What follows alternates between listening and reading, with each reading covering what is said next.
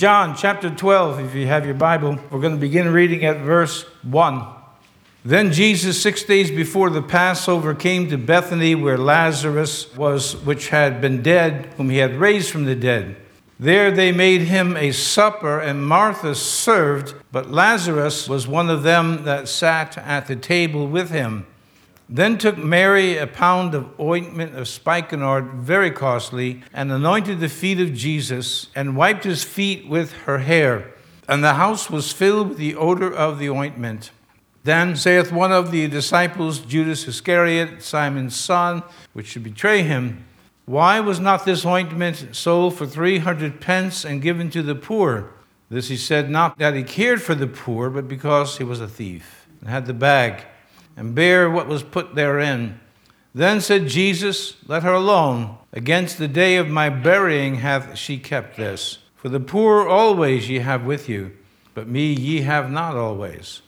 Much people of the Jews therefore knew that he was there, and they came not for Jesus' sake only, but that they might see Lazarus also, whom he had raised from the dead.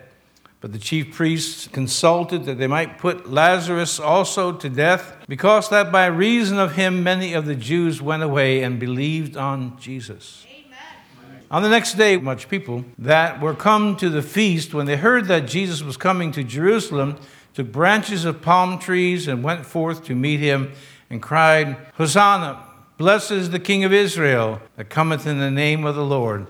And Jesus, when he had found the young ass, sat thereon, as it is written, Fear not, daughter of Zion, behold, thy king cometh, sitting on an ass's coat.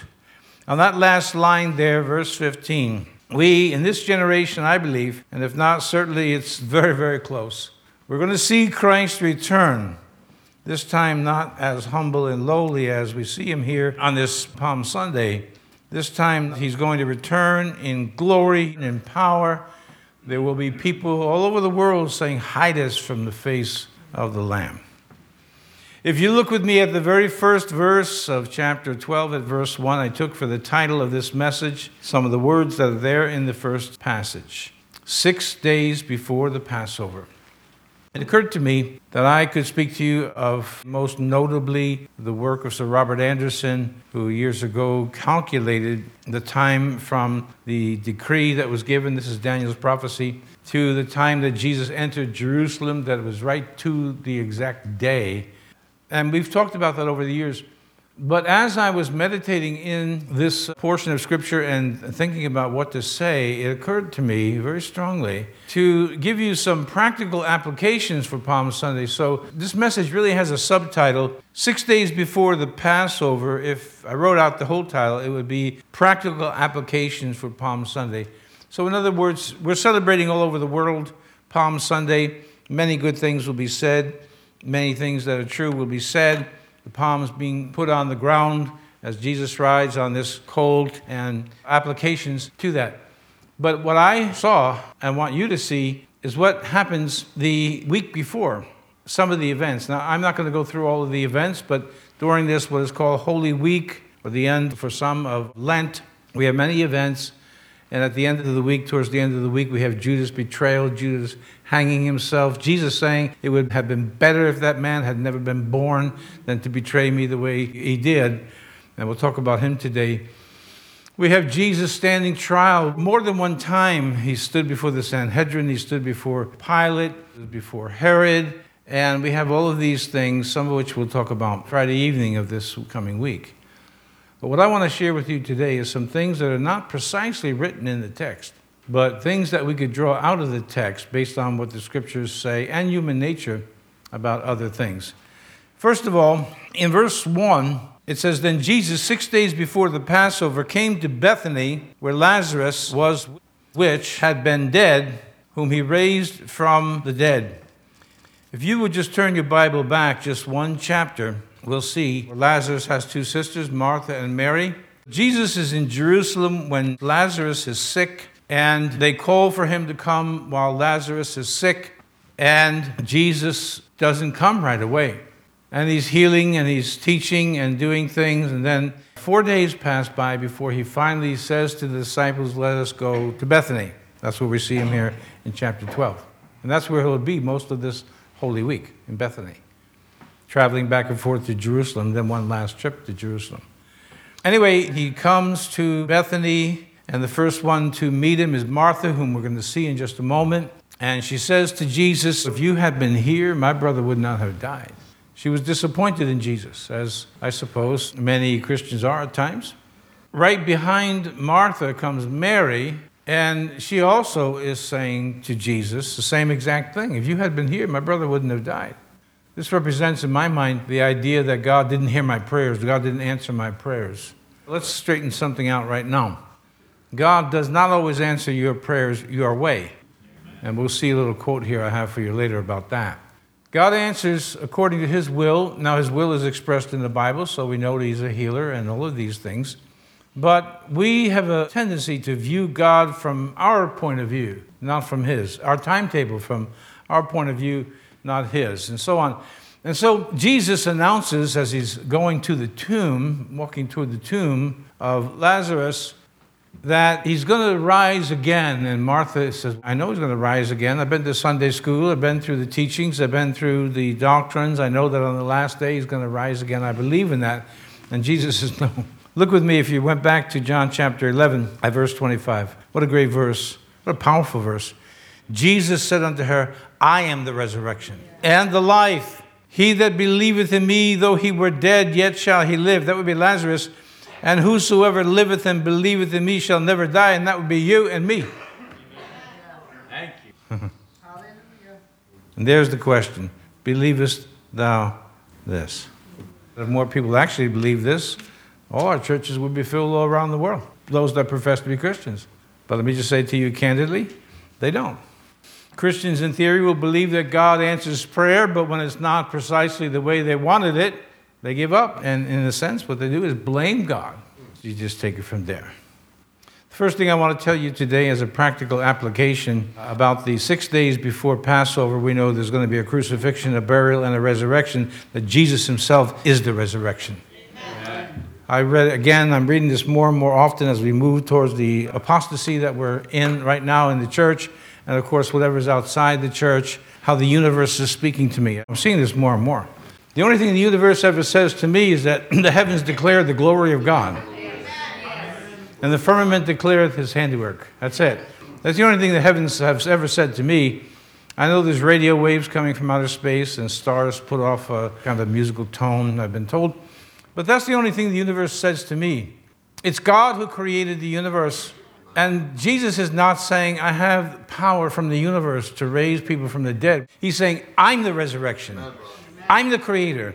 In the beginning was the Word, and the Word was with God, and the Word was God. Amen. And we go through the passages where Jesus makes mention of his eternal nature, and then we get into the doctrine of the Trinity.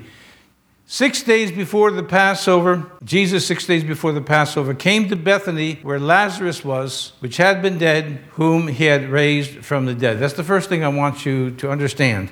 Jesus doesn't give resurrection. Jesus is the resurrection. When he uses all those statements, the I am statements, he doesn't give light. He says, I am the light. He doesn't just give bread. I am the bread. I am the way. I am the truth, and so on.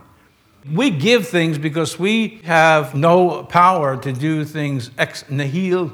We can't create out of nothing. We reproduce from what is created, and we can mix things as chemists do and so on. But we cannot create from nothing. But God created ex nihilo, out of nothing. And he spoke, and his word stood fast. He spoke from nothing. There was nothing, and God said, let there be stars, let there be planets, let there be animals, oceans. And finally he said, let there be man. And let us create him in our image. And this is our God, right here.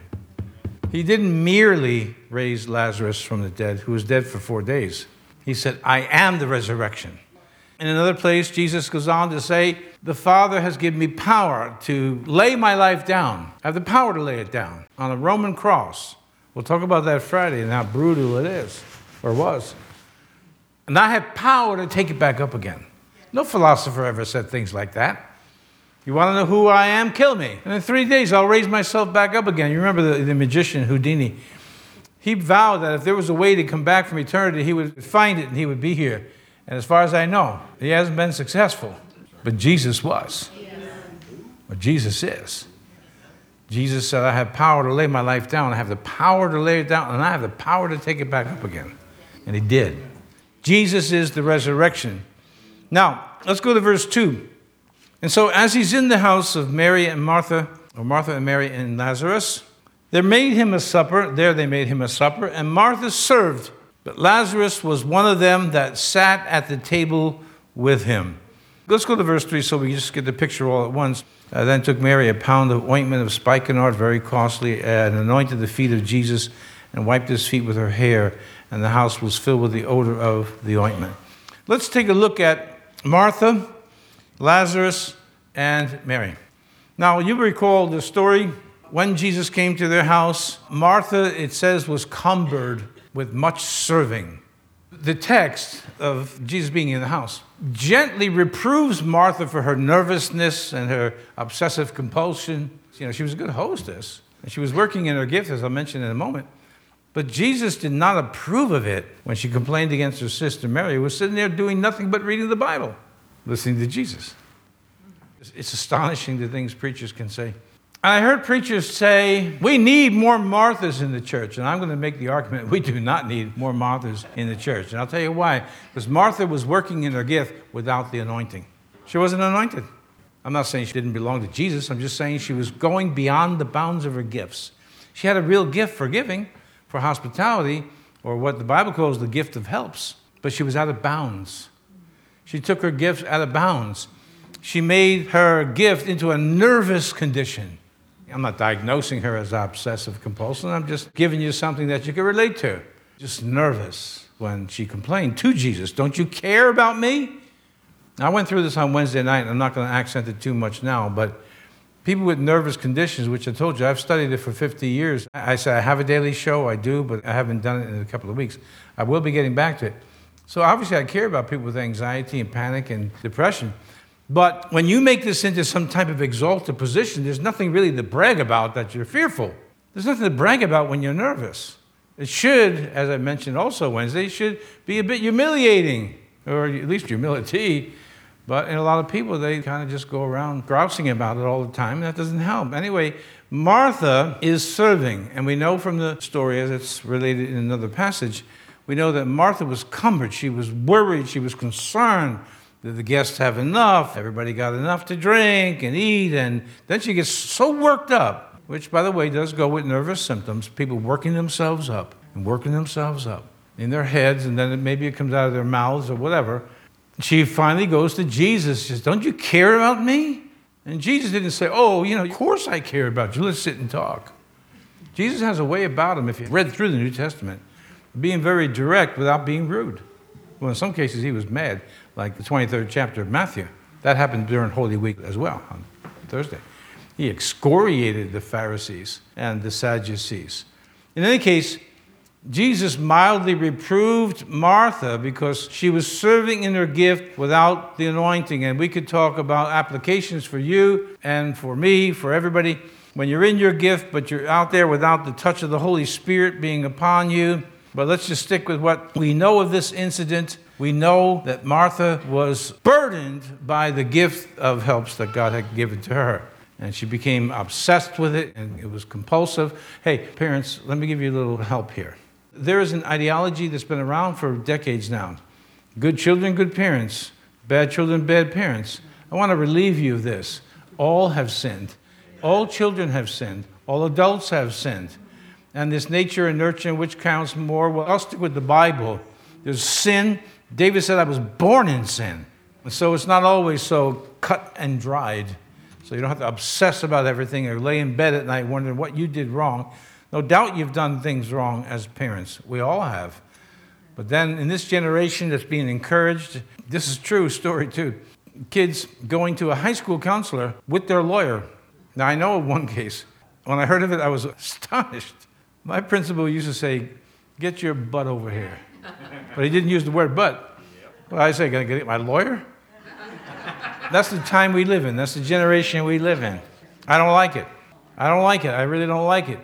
But I'm saying that there are people who are in their gift, they could be preachers, they could be whatever, that have gone beyond the anointing into a place of nervousness and a constant worry about things. And I think a lot has been put on parents today because of the behavior of the kids. They say, well, it must be something wrong at home. Possibly, and sometimes there is. Remember, my business is counseling people. But basically it boils down to this. Everybody's responsible for their own lives. I've met people who had really horrible parents and turned out to be wonderful people, and vice versa. Anyway, Martha is a nervous wreck, and she's ministering without the anointing, and that's not what you want to do. You see, here's the thing. Jesus was able to say at the end of his life, Father, I have finished the work that you gave me to do. Yeah. You realize, and some of you know from experience, as a pastor, I've had many complaints. Thankfully, they weren't on my moral condition or ethics or the Bible. It's just that, well, where's the love and all that stuff? And I do love people. I honestly do. I actually like people, most people, some people. But if there's something wrong, it's got to be the pastor. Couldn't possibly be you. That's impossible that it's you. Got to be him. Just like Jesus in John 6:6, when it says many of his disciples walked with him no more, had to be his problem. And it wasn't his problem. And that's human nature. You don't want to be a Martha who, as a Christian, who is beyond the anointing, out from underneath the anointing, and you're doing it on your own. That's why it doesn't work. Jesus, as I just mentioned, said at the end of his life, I finished the work that you gave me to do.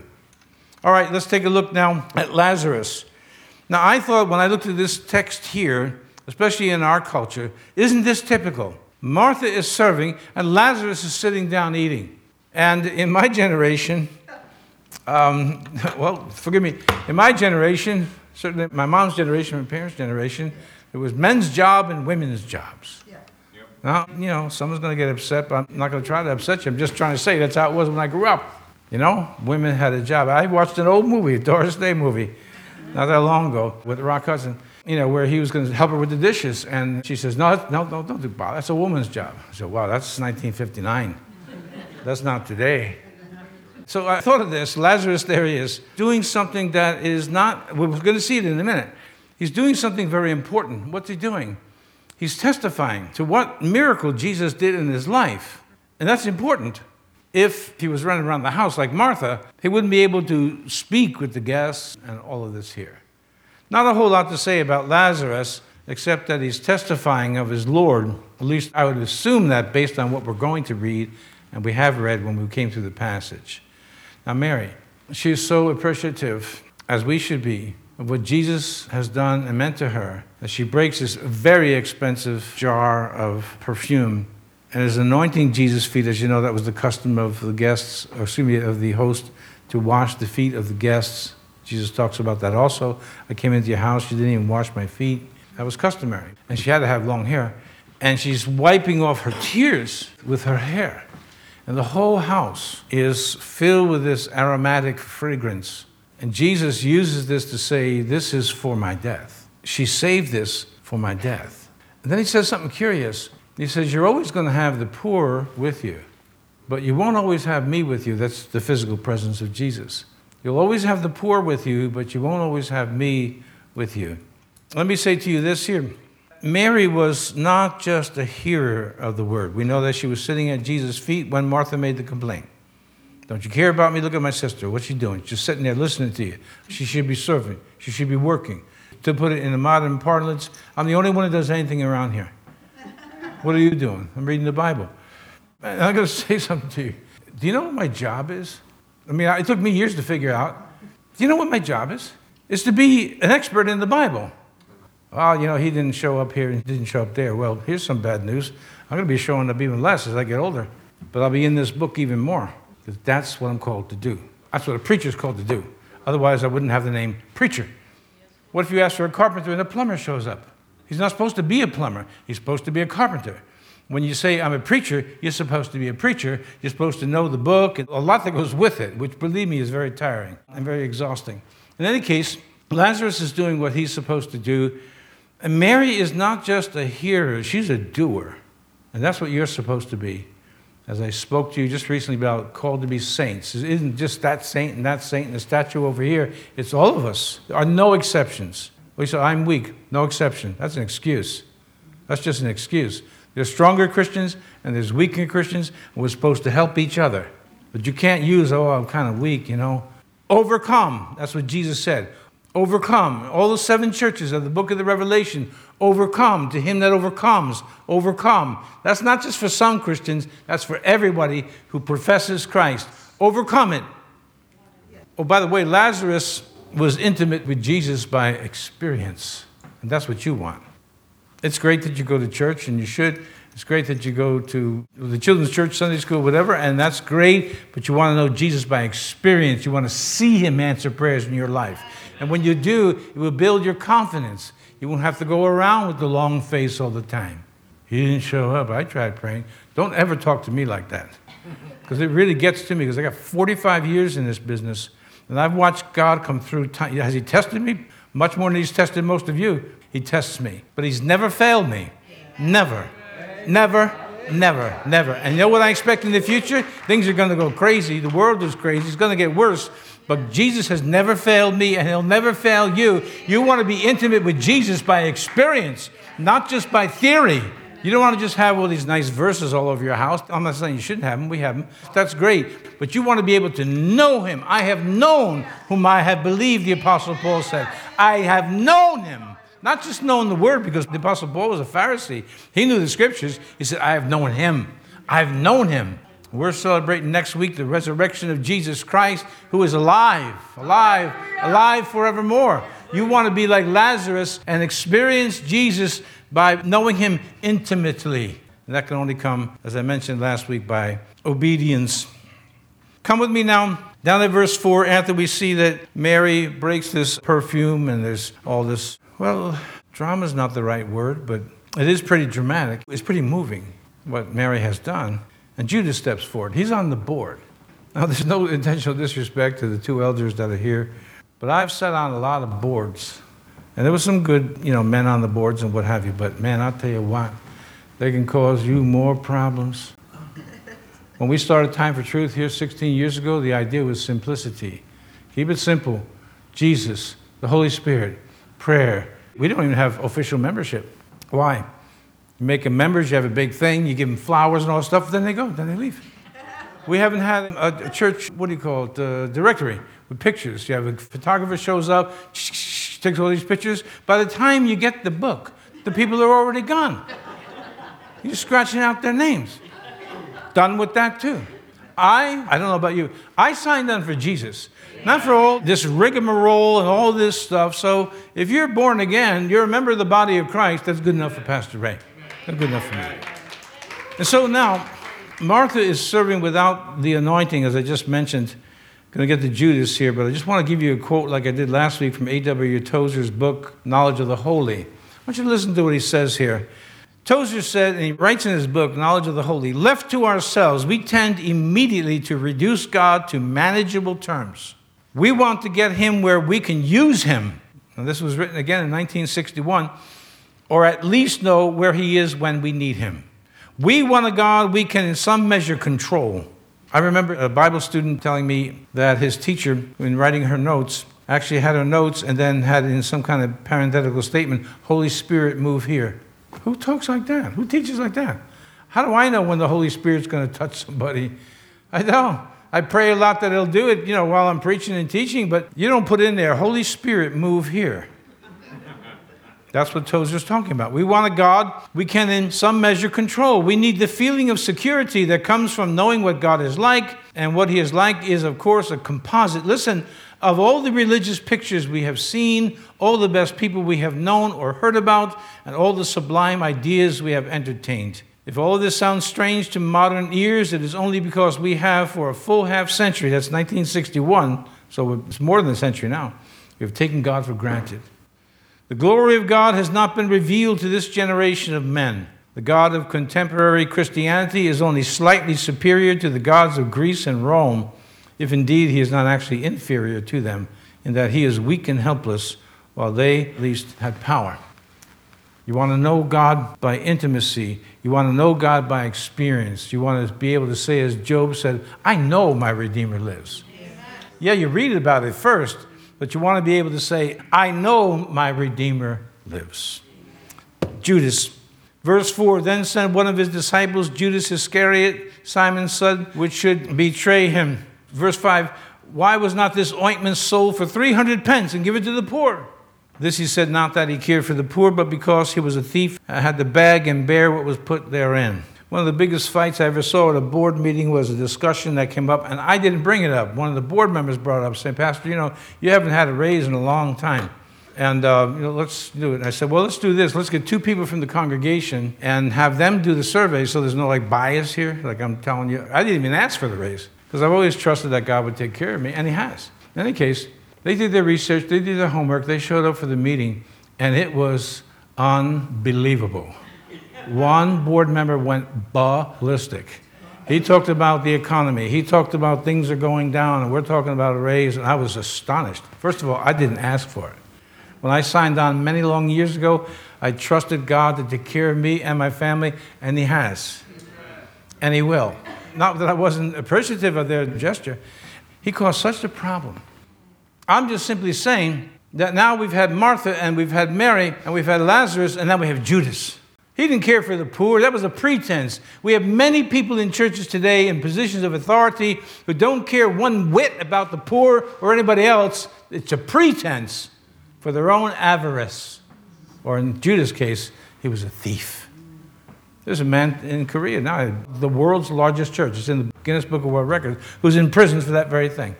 Yeah, the world's largest church, world record, Guinness Book of World Records. And he's in prison, or at least he was, for that very thing. Taking funds and mismanaging funds and putting it in his own pocket. It's a thief. He's a thief. That's all. I mean, he stole money. He's a thief. And Judas was a thief. And that's not a place where you want to be, because the end of his life was not good. Jesus said of Judas, it would have been better had he never been born. It would have been better that he never knew the things that he knew or saw the things that he saw and learned, when he finally betrayed Jesus. And Jesus knew it from the beginning. That leads us to another mystery. But Judas, in one sense, was born to betray Jesus because that was going to be the end of his life. Let me say something to you now as an application. That's what this message is all about. What you want to make sure is that you are not a Judas. Oh, I meet them. They say, oh, well, Pastor, I still love the Lord and all that, but you look at their lives, it's not even close to what it used to be. Like Peter, who followed him far off, but at least he wasn't an apostate. And he had a moment there, but he wasn't an apostate. Judas was an apostate. Judas sold out Jesus. There are many people today that are selling out Jesus. Many of them are preachers. They're selling out the gospel. Some are doing it for money. Some are doing it because they want to save face. Some want to just be popular, whatever their goal is. But it's not to glorify Jesus. The only way we can glorify Jesus is to lift him up the way he's written in this book. Judas did not want that. The rest of the 11 did. And they paid a price for it too. You don't want to end your life as a Judas. You don't want to have started out well and then in a position where you actually are selling Jesus out. Well, you can go and research this further for yourself as to what your opinion is on whoever you read, but there's quite a lot of that happening now. Judas, born to betray, not in a literal sense, but that's how his life ended. And how did he end his life after he sold out Jesus? The Bible says he hung himself, but it also says his bowels gushed out. So more than likely what he did is he impaled himself, and then he hung there.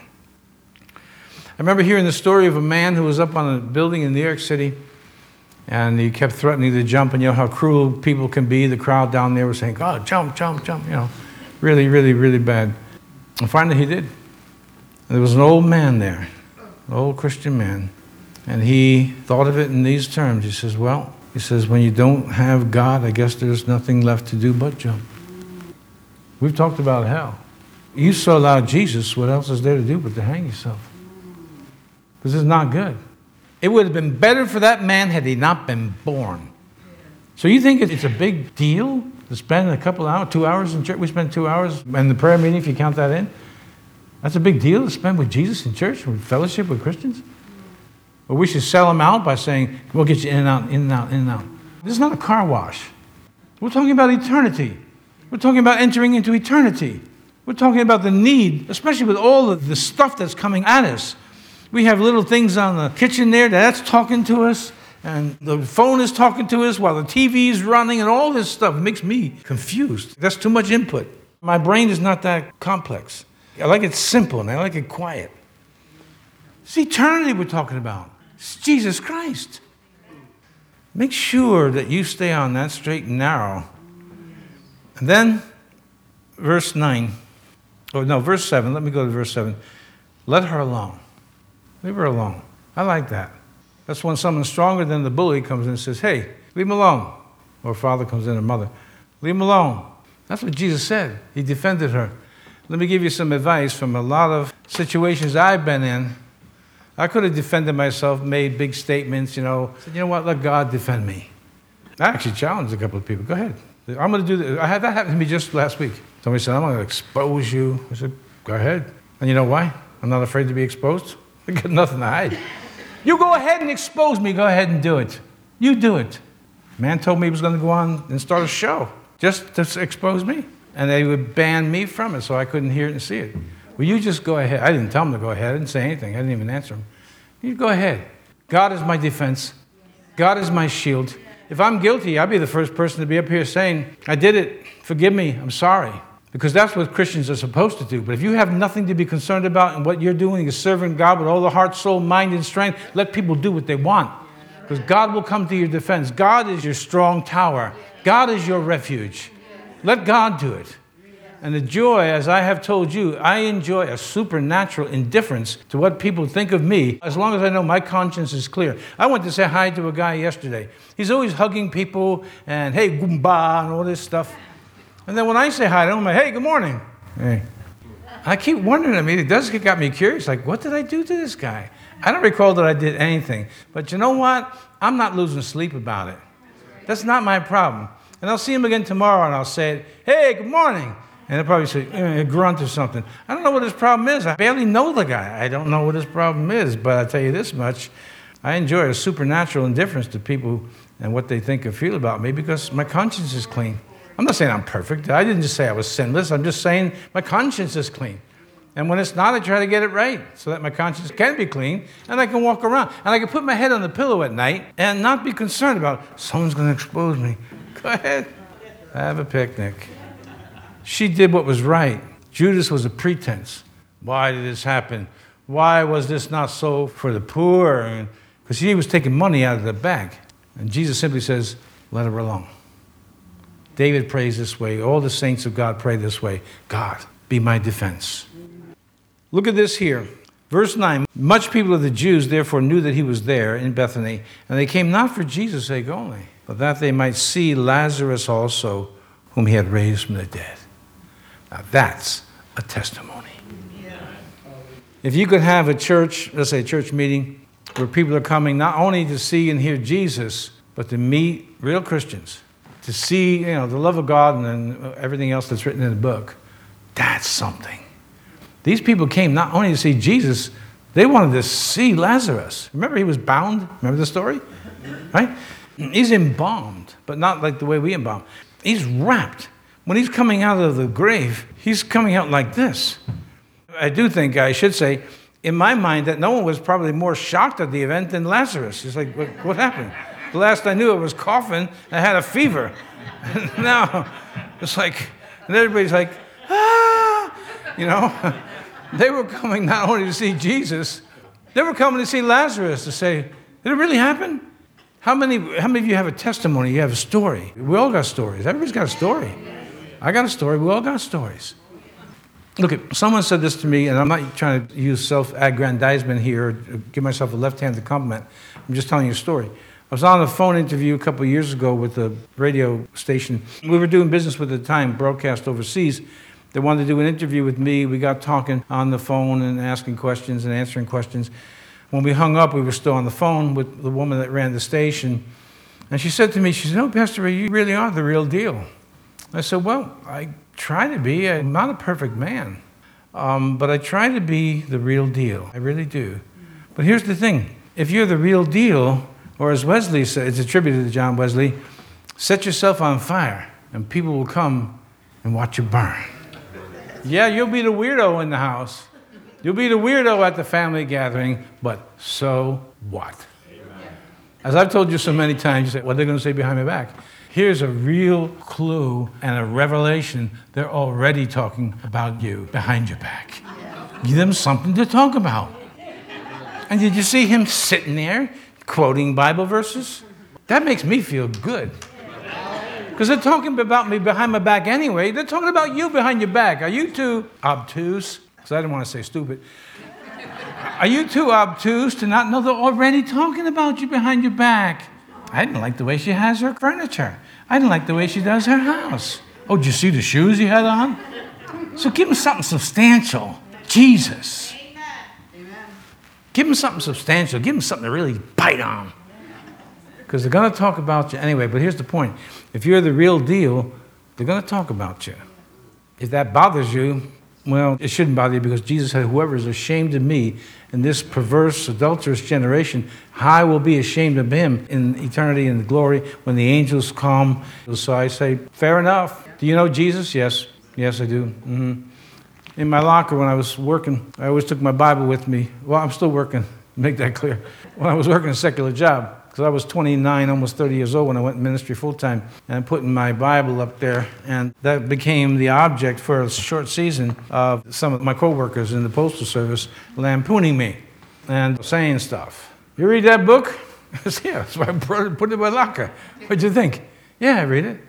And I didn't do it to show off. That's just what I do.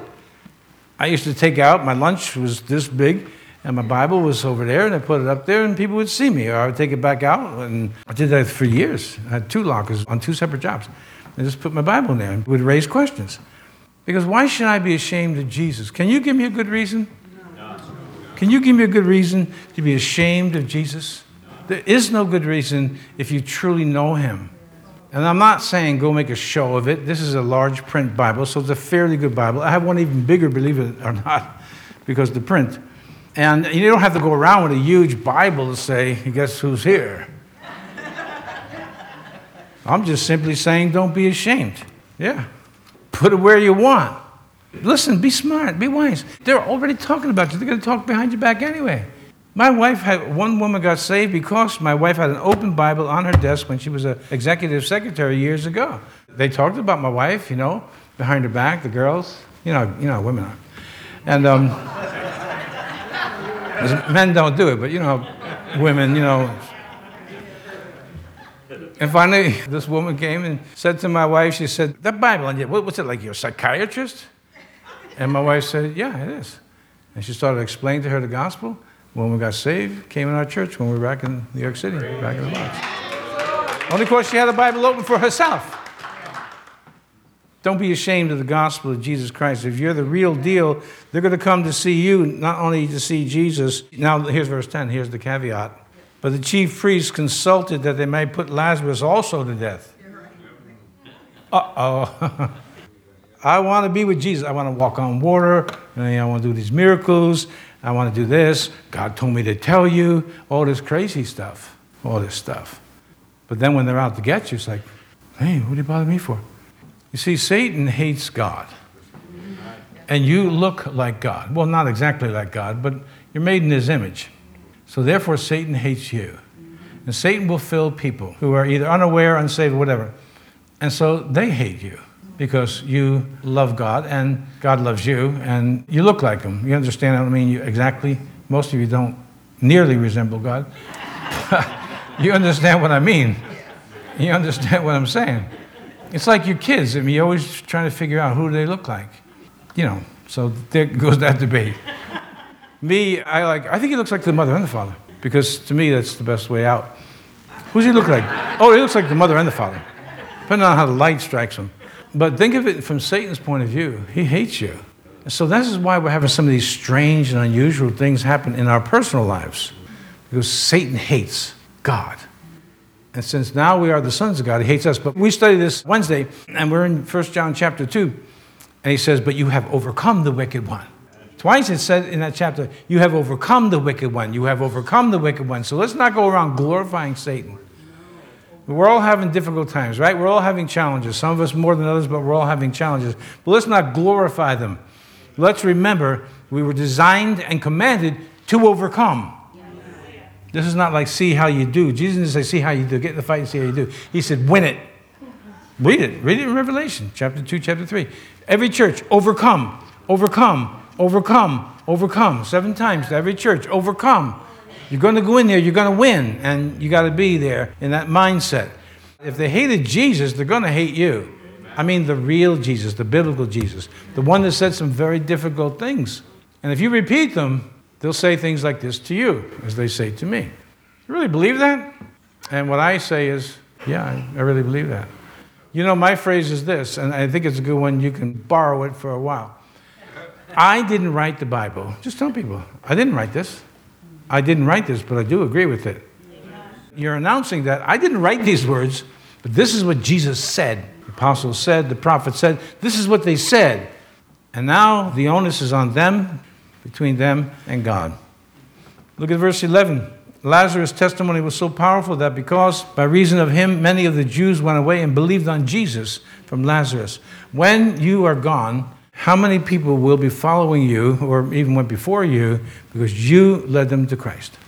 I mean, I don't think you have a number you're keeping, and I get a lot of low points of discouragement, lots of times. Lots of times, just like everybody else, you think about, well, I don't want to do this anymore, or we want to quit, or hide, or compromise it. I can't do it. I won't do it. And I was sitting down, I had a very, very low point, and I was just thinking, like, look, all this effort and energy into study, into prayer, and this and to that, and what's the results? And the phone rang, or one of my kids handed it to me, and says, Dad, it's for you. I'm not in a real great mood to begin with. And it says, hi, Pastor Ray. I said, yes. Guess who this is? You ever have one of them days? It's like, oh, man. I started off polite. I said, no, I don't know. Oh, come on, guess. I said, no, I'm not sure. I really don't know. Then he proceeded to tell me this. Now, remember, this is a very low period of my life, a period of time. It was long ago. I've had many more since. He says, you know, I was in prison ministry for 7 years.